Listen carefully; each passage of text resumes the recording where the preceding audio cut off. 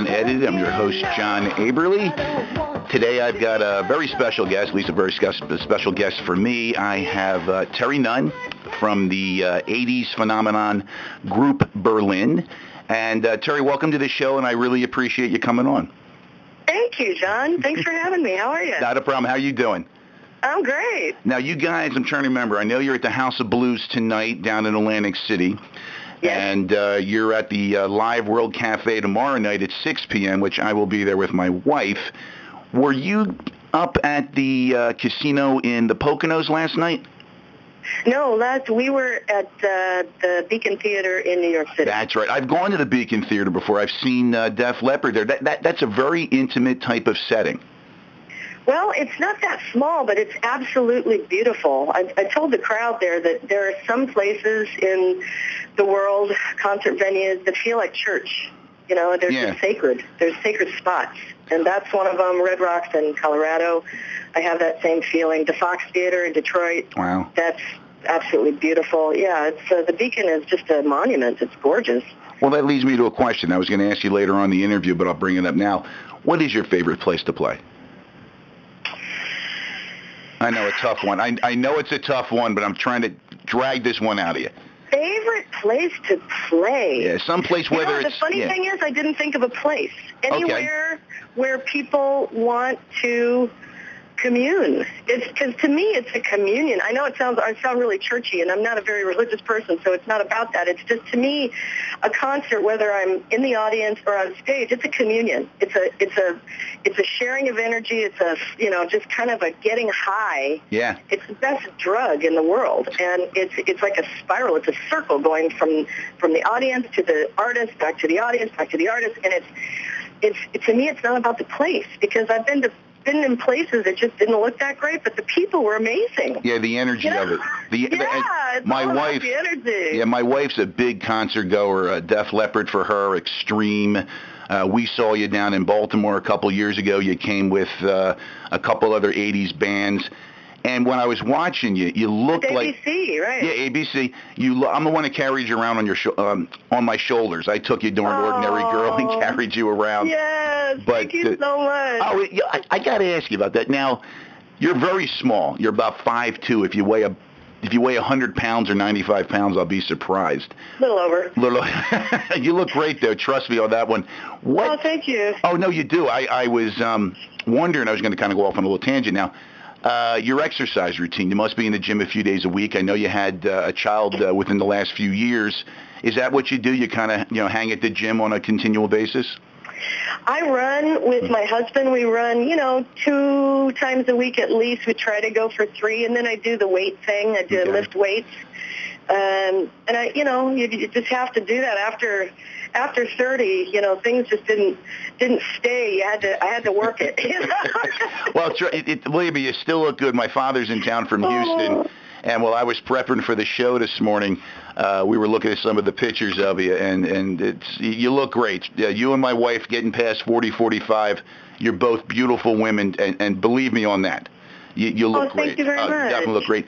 I really like making the exercise thing with somebody, because it makes it more fun. It's a bonding time with me and my guy, and it just makes it worth doing. See, for me, it's a little opposite. I go to the gym. I like the power lift. And I like to be in my own little world. Unless I need someone to spot me, then I'll call the guy over to spot me.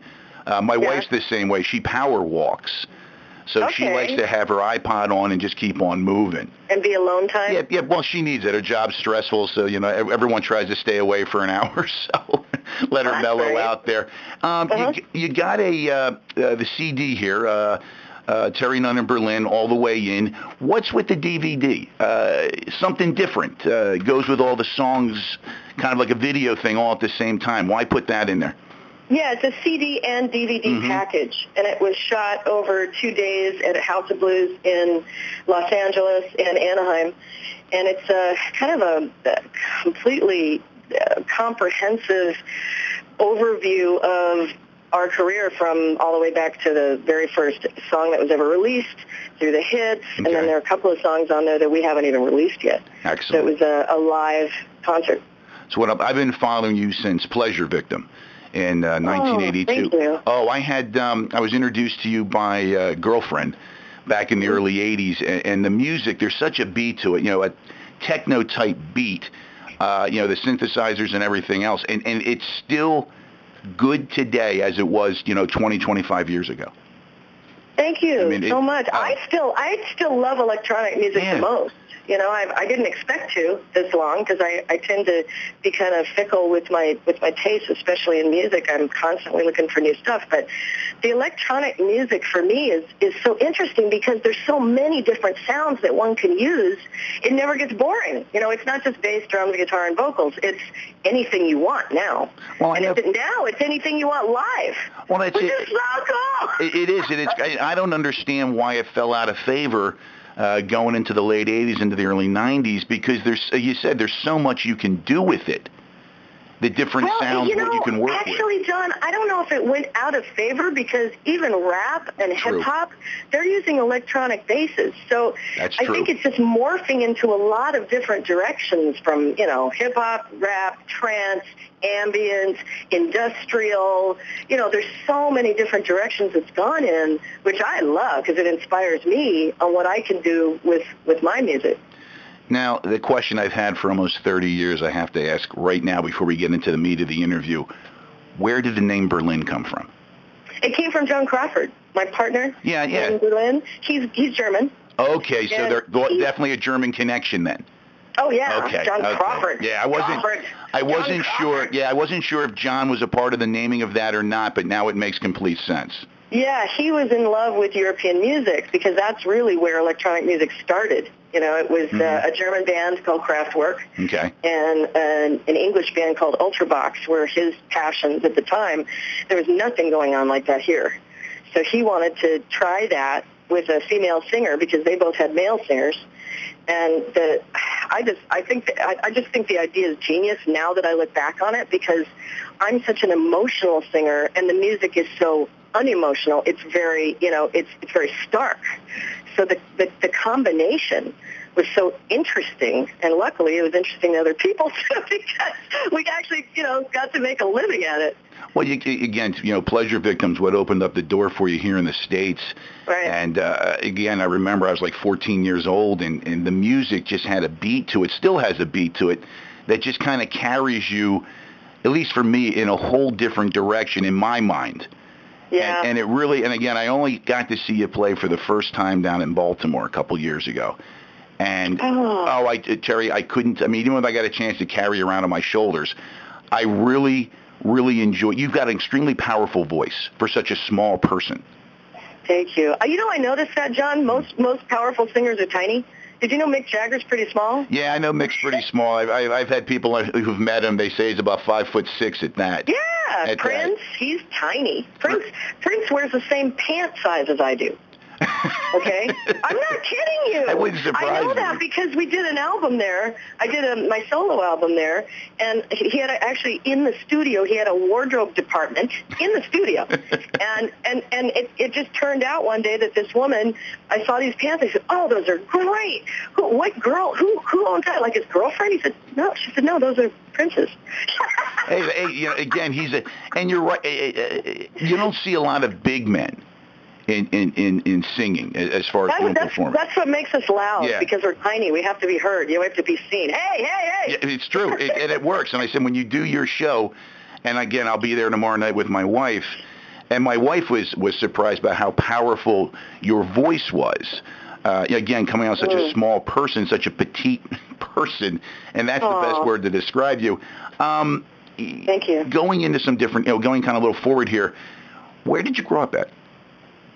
I grew up in Southern California. Okay, so you were up there. You went to high school there. Did you go to college out in that area, or go right into music?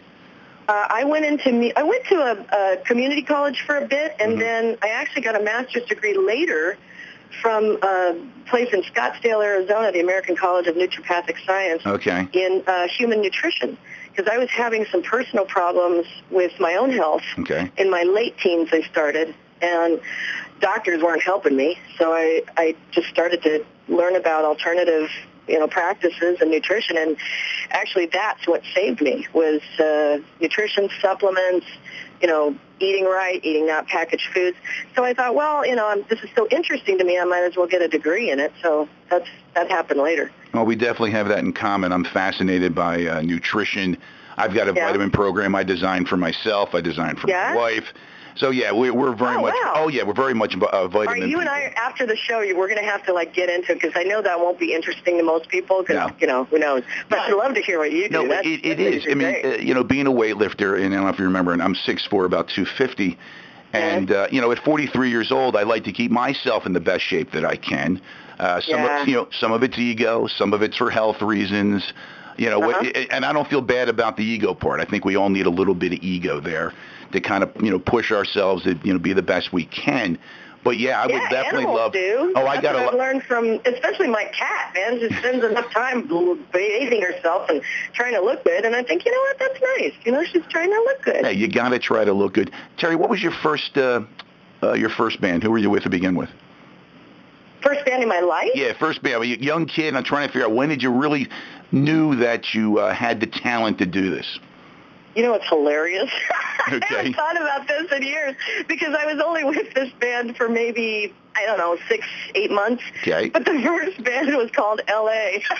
That's okay. Hey, everyone has a beginning. I guess I have a city fetish. I don't know, but there was nowhere to go with them because they were more doing covers, and I got my chops just doing songs in front of people, which to me was huge. But they weren't really they weren't writers. There was no one there for me to write with, so I moved on pretty quick. But that was my first band, and that's the first time that people saw me and said, "Hey, there's something here. This is good. You should keep doing this."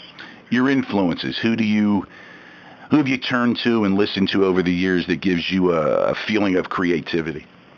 Well, one of the songs that I actually included in the CD-DVD package that's out now is by a woman called Grace Slick. Yeah, I know Grace. Yeah, back in the mid-'80s. Dark, black woman, everything. Earlier. Yeah. She was even earlier. She was when I was a kid. Okay. Somebody to Love from Jefferson Airplane. Okay. That we covered in honor of her because I had never heard anybody like that woman. She changed my life, really. Wow. Because before Grace, there was nobody. I wanted to be the guys because there was nobody I heard that was fun and loud and raucous and all the power that guys had. They just didn't have that in women. The women were sweet and pretty and they played guitar, and it's okay, yeah, but that's just kind of not it for me. And then she came along in this band and she's out there with the guys and she's, she's loud and she's everything they are. And I thought, oh my God, that means I could be too. And it was and her music was so amazing.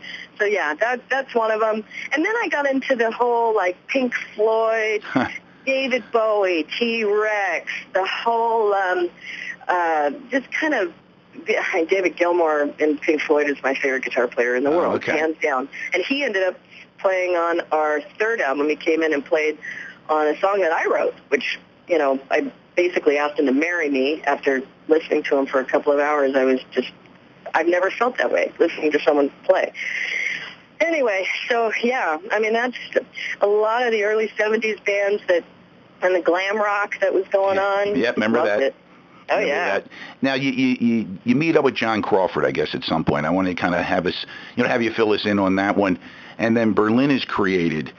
How long did it take for you guys to kind of get that all rolling? Because you said the first album comes out in 82, Pleasure Victim.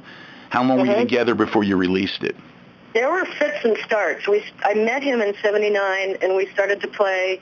And then there was a guy that was also in the band that was kind of bankrolling everything, but nobody was really agreeing where he wanted to go with it. And I was finally the first one to stand up and say, I can't do this. I'm not agreeing with this. So I left in, 80...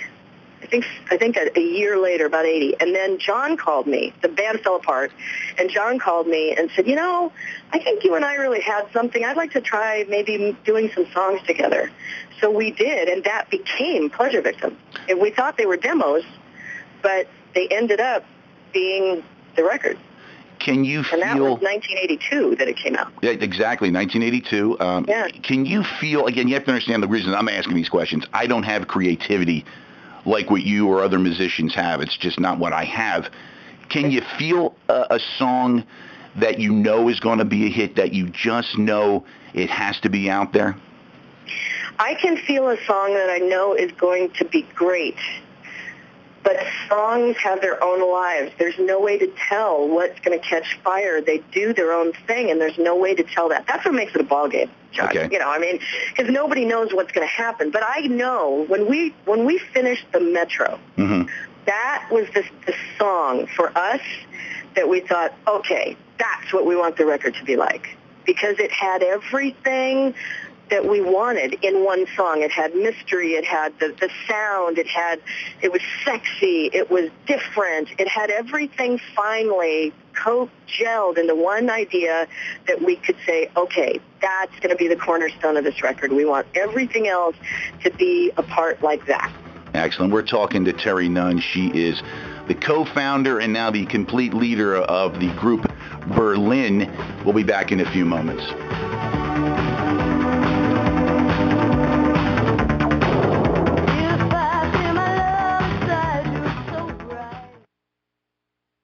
Tune in every weekday morning from 6:30 till 7 for the Bryn Project with your host, Bryn McHenry, who shares her show with interesting guests and topics. Here's just one example of the response we're getting. That's a fantastic, new, energetic program, and I'm glad WCHE went that route. And I do believe she's got one of the most genuinely energetic and interesting shows. I've only been able to hear it a few times so far, but I am confident that's going to stick. That's the Bryn Project every morning at 6:30 on 1520 WCHE, the new voice of Chester County. The Sports Chatter at Chester County is heard every day from 2 to 3 p.m. with your host, Bill Warndale, on WCHE 1520 on the dial or WCHE1520.com. We will bring on players and coaches from today and yesteryear, and we'll delve into the sports issue that impact Chester County sports. Remember, the Sports Chatter at Chester County with Bill Warndale, heard daily from 2 to 3 on WCHE 1520 AM or WCHE1520.com. Hi, this is Mandy Moore, and you're listening to WCHE 1520 AM.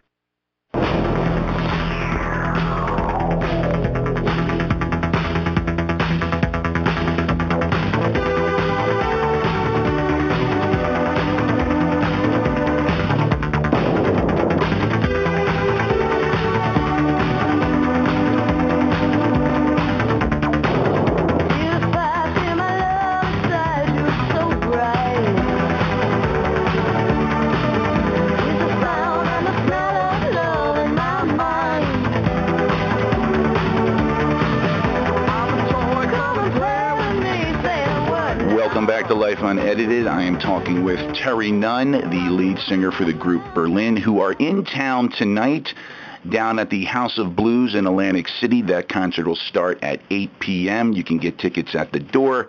Tomorrow night, you'll be at the World Live Cafe in Philadelphia at 6 p.m. You can still get tickets at the door. I will be there, hopefully front and center, to see one of my favorite performers of all time. Terry, that song, Sex IA, difficult song, some controversy to that back when it was released. I remember, I think it was pulled by MTV. Wasn't there some issues there with that? There was some fear factor with that song? Actually, the funny part about MTV is they pulled it because they didn't like the scene that we had in it that had people eating food. No. We decided to do this whole little montage of people eating food very sensuously, and they said, oh, no, we can't do that. So we had to cut it out of the video. That was the reason? Yes. Not because of the words and the beat to it? No, it was the food. For food. Oh, good God. You know, they censored that. Yep. And the garbage that goes out there now because of food. I cannot believe that. We've come a long way, baby, haven't we? Oh, God, definitely. There's stuff out there now that actually freaks me out, and I'm an old man at this point. Isn't it amazing? Sex IMA is... Well, actually, I'm working right now with the Dust Brothers, John King. Okay. And we're doing dance stuff because I'm just in a dance mood right now. We're making an album of music, and I want to do dance stuff. And he's just, Beck, Beastie Boys, the Rolling Stones, White Zombie. He just takes electronic music to another level that's inspiring me. And one of his ideas is to remake Sex I'm a. He said, because Derek, people don't know that song. The kids don't know that song, but they probably would want to know that song. It's a song that just screams sexuality to it. It just, no, it does. It's got such a powerful sexual vibe to it. And I'm curious, how did you come up with that? You wrote that with John Crawford? No, yeah, I mean, John came up with the riff. I came from an honest place at the time. I was having trouble with my boyfriend, who's a great guy. We're still friends to this day, but we were just in a rut with each other in bed. And so I was talking to him about maybe trying some role playing. And he finally said to me one day, he said, you know, Terry, look, I'm not a pirate, and I'm not a burglar, and I'm not, you know, some this or that. I'm just a guy, okay? I'm a man, and that's what I like. I just like basic things, and that's me. So this whole frustrating, you know, conversation experience I put into the song at the time because it was really bugging me, you know. So I was like, okay, well, screw you, you know. I'll be this, I'll be that, I'll be a blue movie, I'll be fun, I'll be a porn star, I'll be, you know, and you're just going to be a man. The whole song, you're just as boring, like man. So that's how we wrote it. Interesting, because it's kind of how I took the song to be. That again, you're saying, I'm a man, I'm a woman. You know, you're this, you're that. You know, you're everything. But he's still being what he is, and that's all he is going to be. Yeah. And that's kind of how I took it. And I remember being about 15, thinking to myself, well, if he's just going to be a man, then that's a problem there for that guy. Well, so we're much more to it. throwing ideas around right now of who's going to be the new man in the song. Oh, I'm actually interested in Justin Timberlake because I think he is. You're kidding me. Oh, my father's sitting next to me, and he's going, no. I'm sorry. I have to say this to you. This is my opinion. Remember the old G.I. Joe dolls back in the 70s? Yeah. Okay, I think Justin Timberlake looks like one of the G.I. Joe dolls. That's he does, but you know what? He's so funny. Come on, you saw that last Saturday Night Live when he did that song? He did. It's not gay when you're in a three-way. It's okay when you're in a three-way. With the honey in the middle, there's some leeway. It's not gay when you're in a 1, 2, 3-way. Tell you what, if you could do me a favor, if you could do it in the future, do a cut of the video, send it to me. Okay. Since I follow you so much and over the last 30 years, let me take a look at it, and I'll give you the outsider's point of view. Hey, John, if you have a computer, you can go to YouTube right now and just type in Justin Timberlake, Lady Gaga, SNL. Okay, and my it'll producer's come right up. doing You can watch it right there. Oh, okay, yeah, my producer's doing it right now. She'll throw it up for us. So, I mean, the guy's funny. Come on. He's funny. Anyway, and I know, but I just totally got into him now because of what he's done on Saturday Night Live. Evidently, all joking aside, evidently he's a very talented man. He can do music, he can do movies, and you've never really heard a negative word about him. You've never maybe heard. He's a nice guy too. Yeah, and you've never heard any drug. You know, nothing that's negative that would not make you want to, you know, at least, you know, follow him or listen to his music or something. So again, all joking aside, and what I said, no, the man is very talented, and he so seems. So if any of you out there know Justin, tell him I'm coming after him. I want him to be the guy in Sex I'm a. I'll try to get him next on my show. Wait a second, she's got something. My producer's got something pulled up. Is that Justin Timberlake with the beard? Yeah. And the glasses? Yeah. Oh, yeah, it's a joke. He's here it is. Okay. 70s disco guy. Okay, we got to save that. Well, that looks like the Laverne and Shirley house. Wait, that looks like the Laverne and Shirley house. Yes. But it's not. They're in New York. Dad, that's New York, right? And that's Andy. Yeah. There you go. Yeah. Okay. Oh, I see it. Okay, save that one. You gotta check it out. It's hilarious. Okay, Bryn, save that one for me. With the song, is that truly an expression of your sexuality? Yeah, okay, I mean, I kind of like to change it up. To me, it's just fun because sex should be fun. It should be, of course, it's passionate and it's a reason to live and all that, but it should also be a good time and fun and interesting and changed up. You know, for me. Did you and John decide when you were writing the music for the different albums you guys worked on that you were going for a sexual vibe? You were going for that we're going to go for that sexual feeling, and that's what we're going to sell? we were in a sexual vibe, John, and we were 20s. There you go. There you go. I mean, that's all we thought about. That's all we wanted. That's all we wrote about. It wasn't a have to. It was like, and what else can you really talk about in your 20s anyway? Because you don't know a whole lot. That's true. You got a point other than that. So, it was like, okay, let's write a song about sex in a car, and let's write a song about sex with your honey, and let's write a song about masturbation, and let's write a song about this and that and the other. I mean, that's all we wanted to talk about. Well, help me with something here then. I read an article, and maybe the article's wrong, so that's why I'm going to ask you. During an interview you gave a few years ago, I read that you said you were celibate for a few years there. Yeah, isn't that sad? Now, how can you go from being all sexual to being celibate? I was celibate in my 20s. Yeah, why? Because I had this idea at the time that, well, I want it all, or I'm not doing anything. And it was a really dumb idea. I got it after a little bit. And then because the band was, working so much, there really wasn't time to, I'm not really a one-night stand person, and there was no time to develop anything with anyone. So I basically ended up alone, which wasn't a good idea either, but that's how it turned out. I finally gave up on the idea and said, okay, let's relax on this a little bit.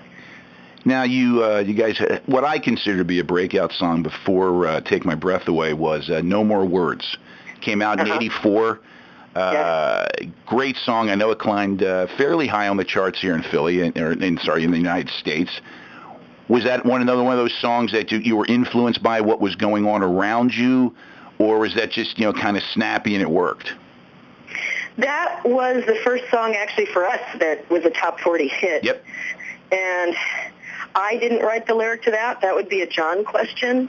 For me, it was always about just not wanting to hear a lot of talk about things. Because that for me has been an issue my whole life is, let's get to it. Because actions speak louder than words, and that's what that song has been. When I sing it, that's what it is for me. I have to relate to a song to be able to sing it. And luckily with John, when he writes lyrics, we just had a simpatico-emotional relatability that made the music work.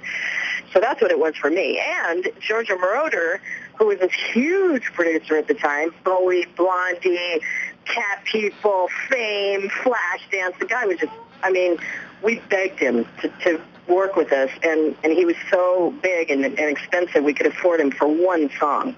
And that's what we gave him, was No More Words. And of course, with his brilliant creativity, it became our first hit. Yeah, I remember that very well. It was in the top 40 stations up here in Philadelphia. I grew up in the Jersey Shore, but we, of course, got the Philly stations, and that was pretty big when I was a sophomore in high school. I remember it very, very well.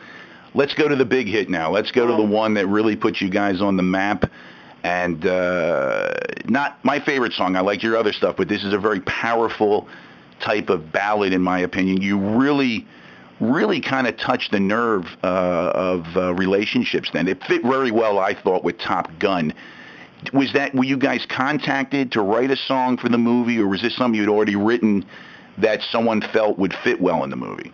Well, your questions lead up to this perfectly, because there are two questions you asked that are directly related to this.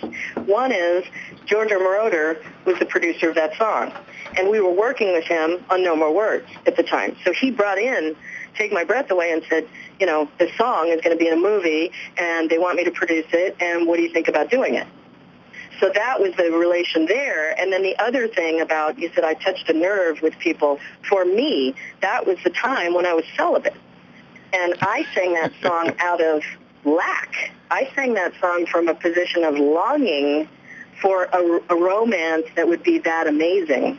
So there's a sadness in the voice that I can still hear to this day because I didn't have it, and I wasn't even close to it. So it was a song from my guts, like, this would be so great to have. Luckily, life changed, and I got it into my life finally. But that's where it came from. But Terry, no one on the outside would guess that. I would have sat there back 20 years ago. I thought, God, she's probably got every guy coming at her. Probably has her choice. She's doing this, she's doing that. Then you're telling me and telling my audience that you're celibate for 4 years. And there's men in their 40s right now, and they're probably their 50s and early 30s that are freaking out, going, "Why didn't I know that? How did I not know? How did I not hear that?" I didn't broadcast it, John. No, but you're saying the song did it. If we had all really paid attention to the song, like you're saying, we might have been able to read between the lines and figure it out. Did they? Oh, you're sweet. Could have tried. Did you see the finished product of Top Gun in order to incorporate it into the song, or was it just they took the song and that's where they put it? No, we saw the scene. Okay. They showed us the scene, the love scene that it would be. I mean, it ended up being throughout the movie. I just watched it with my boys. I've got boys 16 and 19, and I showed it to them. It's actually a really good movie. And I couldn't believe how often this song is in the movie. But they actually wanted it for the love scene between Kelly McGillis and Tom Cruise. Well, it definitely sticks out. There were a lot of songs that stick out. You had Kenny Loggins' song, that sticks out. But if you bring up, and I thought to people, and you bring up Top Gun, one of the first comments come out is the song, Take My Breath Away. And it is a powerful song. And you had a lot of exposure because it was part of at the time they had tapes more than anything else, but it was part of what was released on that cassette tape that went out all over the world. I mean, what was it like all of a sudden to get bombshell type exposure? It was fabulous. I mean, we got to play places that not only didn't know, I mean, there just was no chance of going to a lot of places in the world because they just weren't listening. We were a little bit left of center. We weren't the mainstream music going on ever. And that put us squarely into the mainstream so that people could hear the rest of our music, and we actually had a chance to play to different countries. Well, you guys started doing a lot of concerts. Were you opening for people, or were you guys the headliners more often than not? We did both. We opened for another band called the Thompson Twins. We opened for Frankie Goes to Hollywood. Yeah. That was our first arena tour because they were massive. I mean, they were. I remember the song. Hockey arenas. Oh yeah, I remember the song real well. Oh yeah. Oh yeah. That song had a lot of different meanings to it too, depending on how you took it. You think? Oh yeah, just a tad bit, just a tad bit. Again, I was like early teen or late teen, so yes, of course, it had all the different thoughts that I could conjure up at the time. Your next album, was it Count 3 and Pray? Yes. I love that. Oh, thank you. Oh no, I really do. There's a couple really nice songs in there, and there's another powerful one, Sex Me, Talk Me. Mm-hmm. I found that, I guess, you guys already cut it, but I guess I found it in late '89. I thought there were some tremendous songs there. Who played on Sex Me, Talk Me was Ted Nugent. You're kidding. I'm not kidding. We didn't have a guitar player at the time, so we invited a bunch of guitar players to come play on the record. Ted was one of them, Ted Nugent. Elliot Easton from the Cars came in. Kate Bush's guitar player, what was his name? And David Gilmour from Pink Floyd. Wow. They all came in and did different songs and different solos and different styles, which in a way, I mean, we loved it. We just thought it was great because we got to work with them. But it made the album really kind of disjointed because it didn't sound the same from song to song. Well, that's what I liked. To me, it's a lost treasure. It's a lost treasure. I would love to see you put that out on your tour as another CD you would sell. It just, to me, again, I liked how it bounced a little bit over here, over there. I think it's a lost treasure. I really do. And I think if you ever had a chance, if you ever had a thought of re-releasing it, I strongly suggest you do it. I think the people today would love it. Thank you. No, I really do. I really believe that. It's I can't say it enough. I think it's a lost treasure. Bryn's hitting me for a commercial break here. Terry, we're going to come back in a few moments, okay? Great. You're listening to John Aberle. I run the show Life Unedited. My guest today is Terry Nunn from the group Berlin. Be back in a few moments.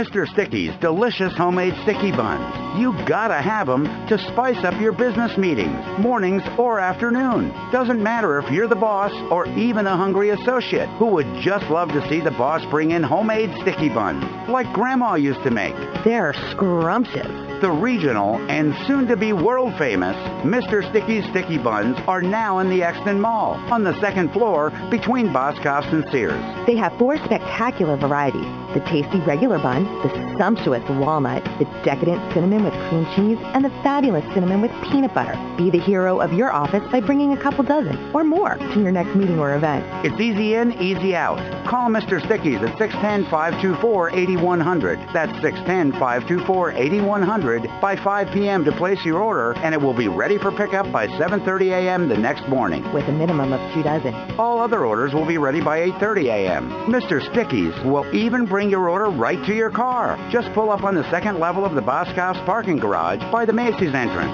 or stop by Mr. Sticky's location on the second level of the Exton Mall. Mr. Sticky's also serves Seattle's best coffee and extremely satisfying soups and sandwiches. Mr. Sticky's. Warning! Extremely addictive. When you go, tell them WCHE sent you. Brenda's Vac Shop has the brand new revolutionary Mila vacuum cleaner. Gets every edge, every curve, every corner with easy maneuverability. Now, this is the vacuum cleaner that everyone's waited for because it does it all without any frustration. Brenda's Vac Shop also carries other lines at different prices to fit any budget. Plus, she can easily repair your present vacuum. So call or visit Brenda's now, 41 North Bailey Road in Thorndale, across from Citadel, or the Westchester store, 135 East Market Street. Call 610-384-6001 or in Westchester, 610-696-6464. Brenda's Vac Shop. They sell the best and service the rest. Wish there was a local hardware store that provided friendly, personal service, helping you find exactly what you need, gets you in and out of the store quickly with prices that meet or beat the big box stores? Well, look no further than Ace Hardware of Westchester. Ace of Westchester is a full-service hardware store that has everything you need for your home or project: lumber, glass and screening repair, key cutting, small engine repair, an incredible supply of nuts, bolts, and fasteners, and they even carry a complete line of mason jars for canning. Give your home instant curb appeal or brighten a room with Benjamin Moore paint. They also have all the swimming pool supplies you need to keep your pool water crystal clear. And Ace Hardware of Westchester is the exclusive local Ace home of Craftsman tools. Ace Hardware is on Strasburg Road, just past the Daily Local News building, and they're open 7 days a week for your convenience. Ace and Ace Hardware of Westchester is the helpful place. Hey everybody, I'm Juliana Rancic from E! Entertainment Television, and you are listening to WCHE 1520 AM.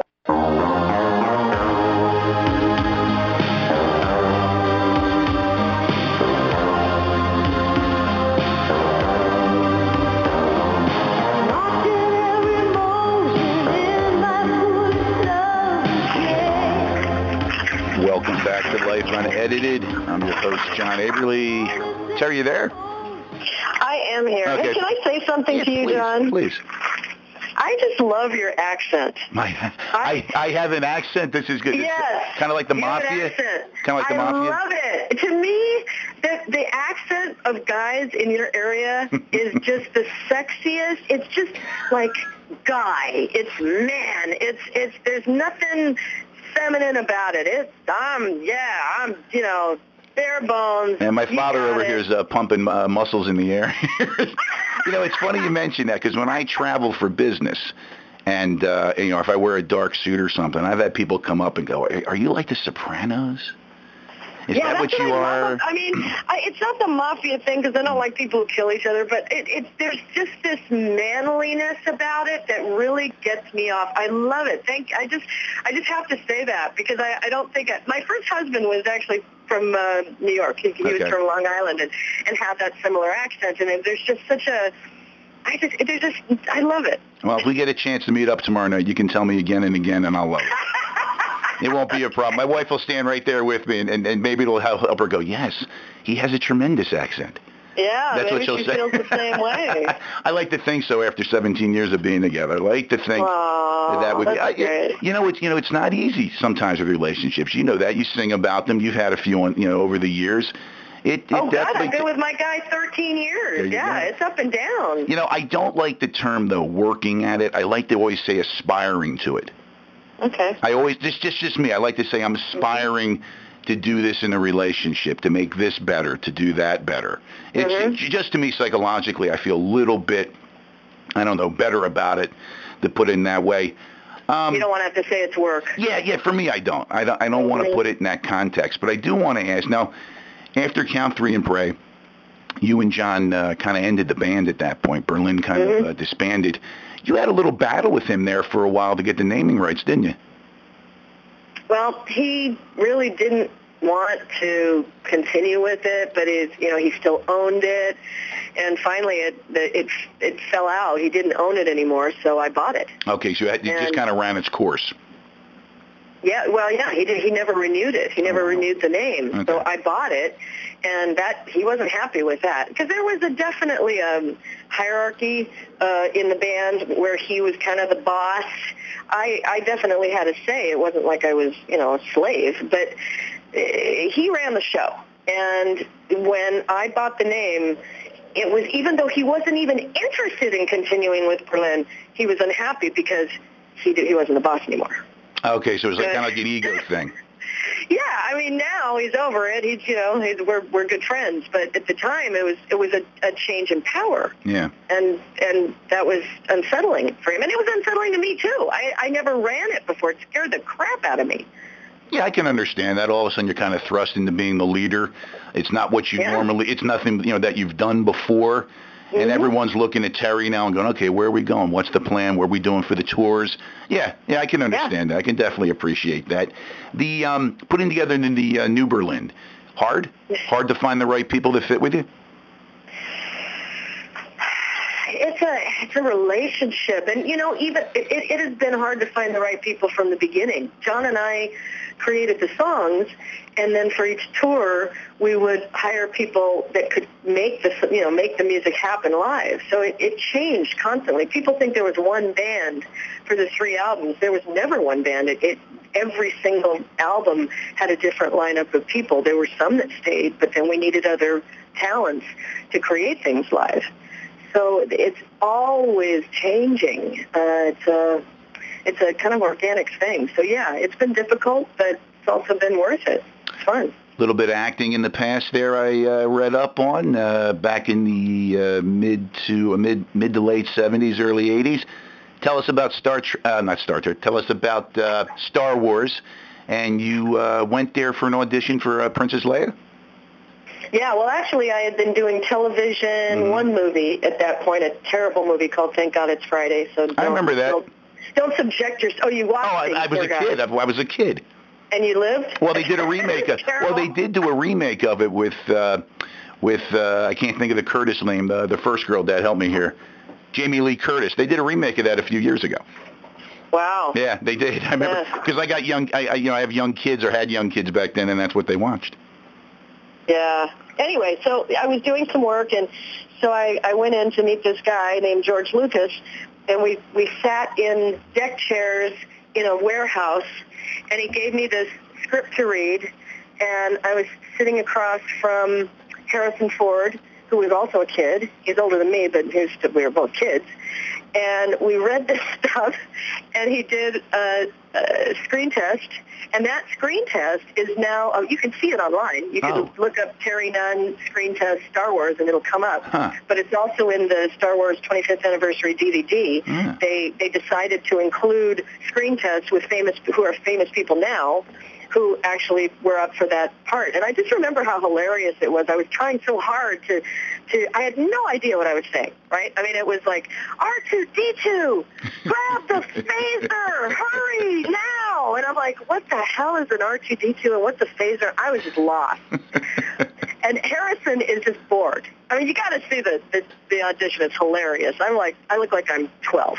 And he's got his arms crossed, and he's just bored as hell, couldn't care less about me, and I'm really earnest, trying, and George was great. I mean, he wasn't famous yet, he's huge now, but he was so nice, and he kept bringing me back, and he really helped me in that industry to get known, because he liked me for some reason. He liked the work, so he recommended me to a lot of other people, and it was great. And then I finally ended up doing music. We're talking with Terry Nunn today of the supergroup, in my opinion, the supergroup Berlin. She will be tonight at the House of Blues in Atlantic City, 8 p.m. start. You can get tickets there. Also tomorrow night in Philadelphia, World Live Cafe, 6 p.m. start. Tickets are available at the door. New CD and DVD collection here. Terry Nunn and Berlin all the way in. The DVD is kind of neat, kind of pulls everything together, and you look great in the DVD. I think that alone will be a selling point. Thank you. It should be a problem at all there. You have a big following in the gay and lesbian community, am I correct? We have been very lucky with that because, honestly, that is some of my favorite concerts to do anywhere. There are gay pride events all over, obviously now, in pretty much any city, and some even small cities now. And honestly, John, it's just the most fun time you can ever have standing up. I mean, these people are so outrageous and yet so harmless. There is this combination that's going on, and it is a party. It's just so much fun. And luckily, we keep getting invited to do Pride. So I'm very fortunate. Yeah. I was telling Gay Ann last year when we were talking that there's a place in Philadelphia called the Gayborhood, and there's a venue there called Club Voyeur. Yeah. And having been in there, that I think would be a perfect place for you to play. I think it holds maybe 150, 200 people in the bottom floor. Then there's top floors people can lean over and watch you. And again, I suggested it to Gay Ann, and maybe that's something you guys can look into in the future. Again, it's called Club Voyeur. It's in Philadelphia, and they get a lot of pretty good acts. It's right there in the heart of the lesbian gay community.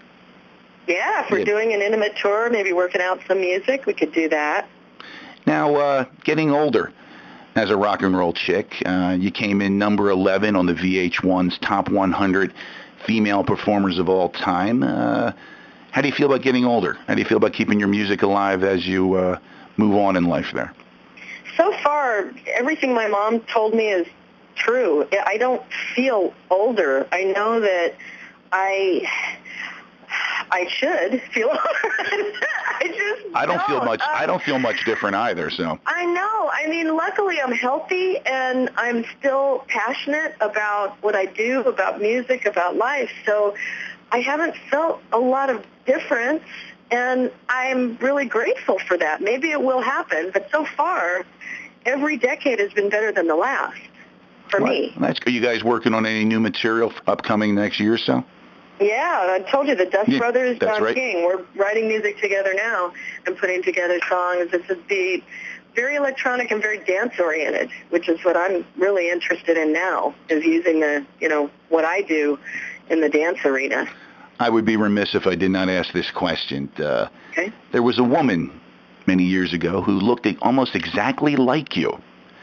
And you mean like Lady Gaga right now? Well, Lady Gaga, actually, you're far more attractive than Lady Gaga. Trust me on that one. Great. It's much more attractive. But there was a woman who looked like you, who actually, I think she posed naked for Penthouse or some magazine, and the rumor ran around that was you, and obviously it wasn't. But she was a dead ringer for you. It was me. No, I read that it wasn't you. Yeah, it was me.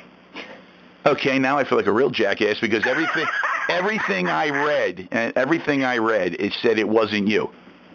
No, it was me. Oh my God. It was very hush-hush at the time because, honestly, it was kind of illegal.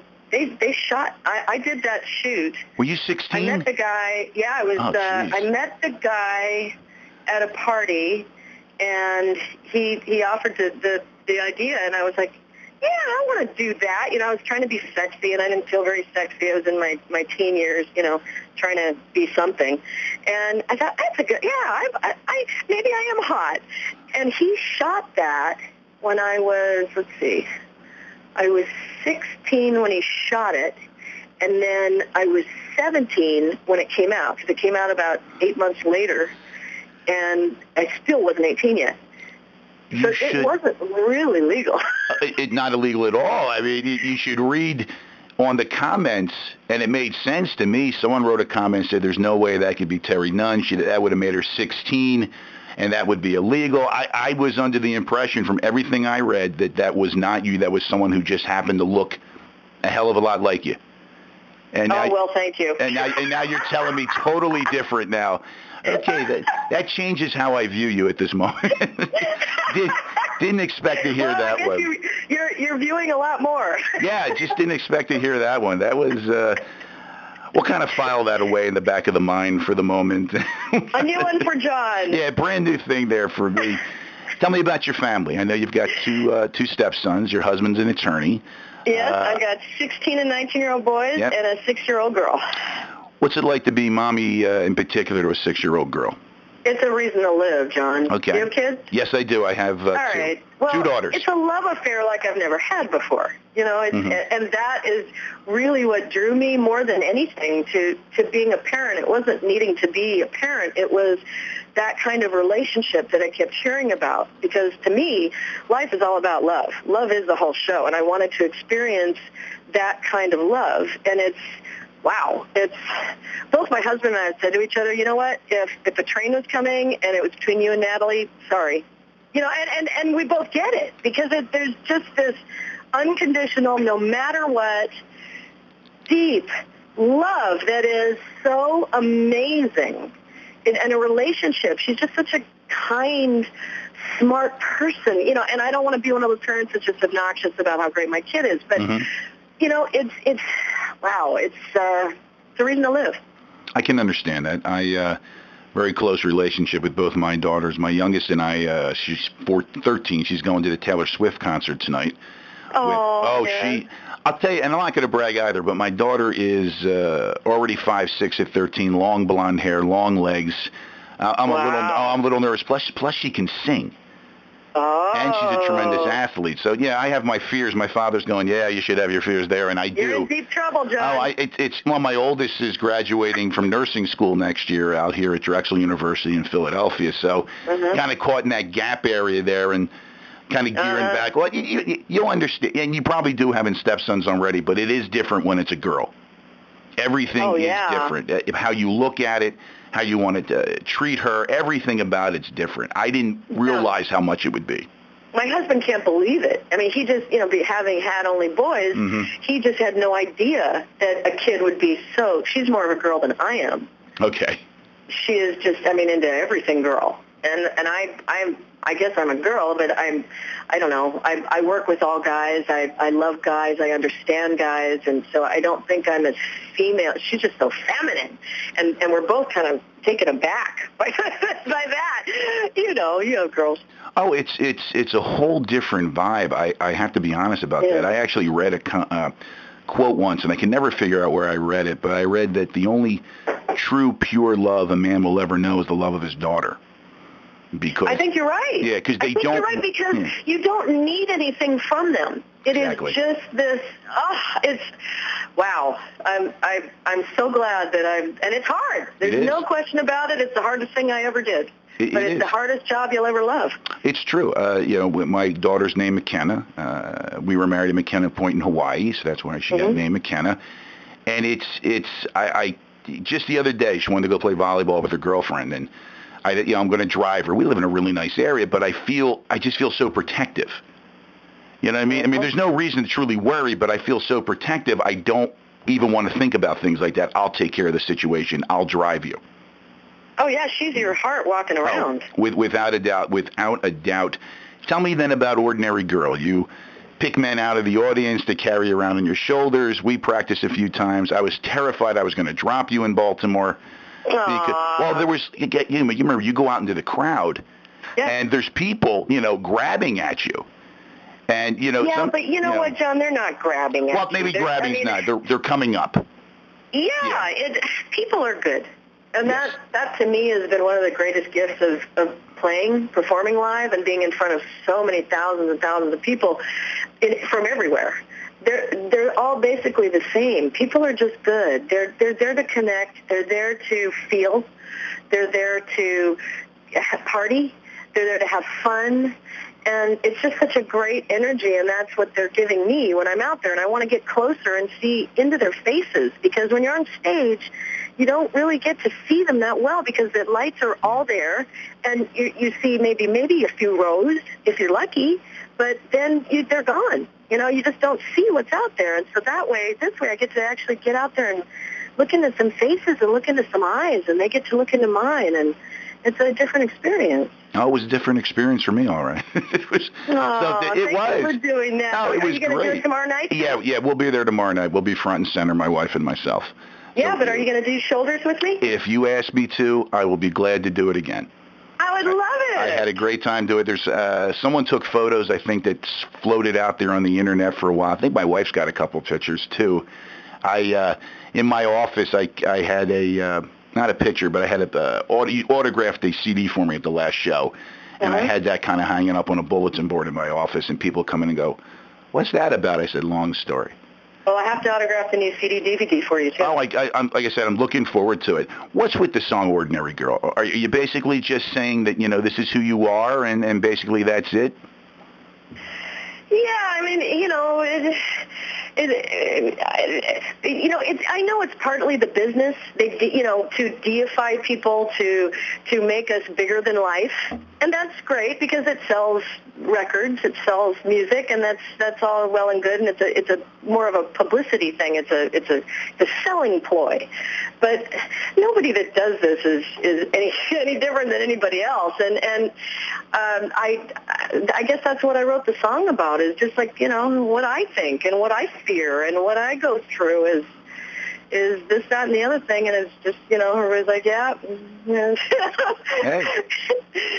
It's just me. And that's all you can ask for. If you're being yourself and you're performing, people will pick up on it, and they'll love it because your following is very strong. Last question before we leave to the show here. What's the future for Terry Nunn? Everything now. I want to know real quick. Besides Berlin, what's your future? The future for me is this new album with the Dust Brothers, John King, and I actually have a talk show like you, John, on HotTalkLA.com. It's called Between the Sheets, where I get to interview people that inspire me. That's a lot of fun. I do that every week. What else? Can I come on? Yeah, I would love it. Are you kidding me? That would be so awesome. It's so much different, John, on internet. You have if I had not had any talent in music, which is just as likely, when I tried, I didn't know if I was going to get anywhere. I would have been a DJ. I would have played music that I loved for other people. That's what you do. And I love your job, so I would love to interview you. It's on. We'll work it through your people. I've been in touch with Christina over the last week or so, and we'll work it that way because I would love to come on. Great. I could not have asked for a better interview. I've done a lot of interviews over the last few years, and I have to be somewhat personal with it. I enjoyed it. I enjoyed it because it was for me.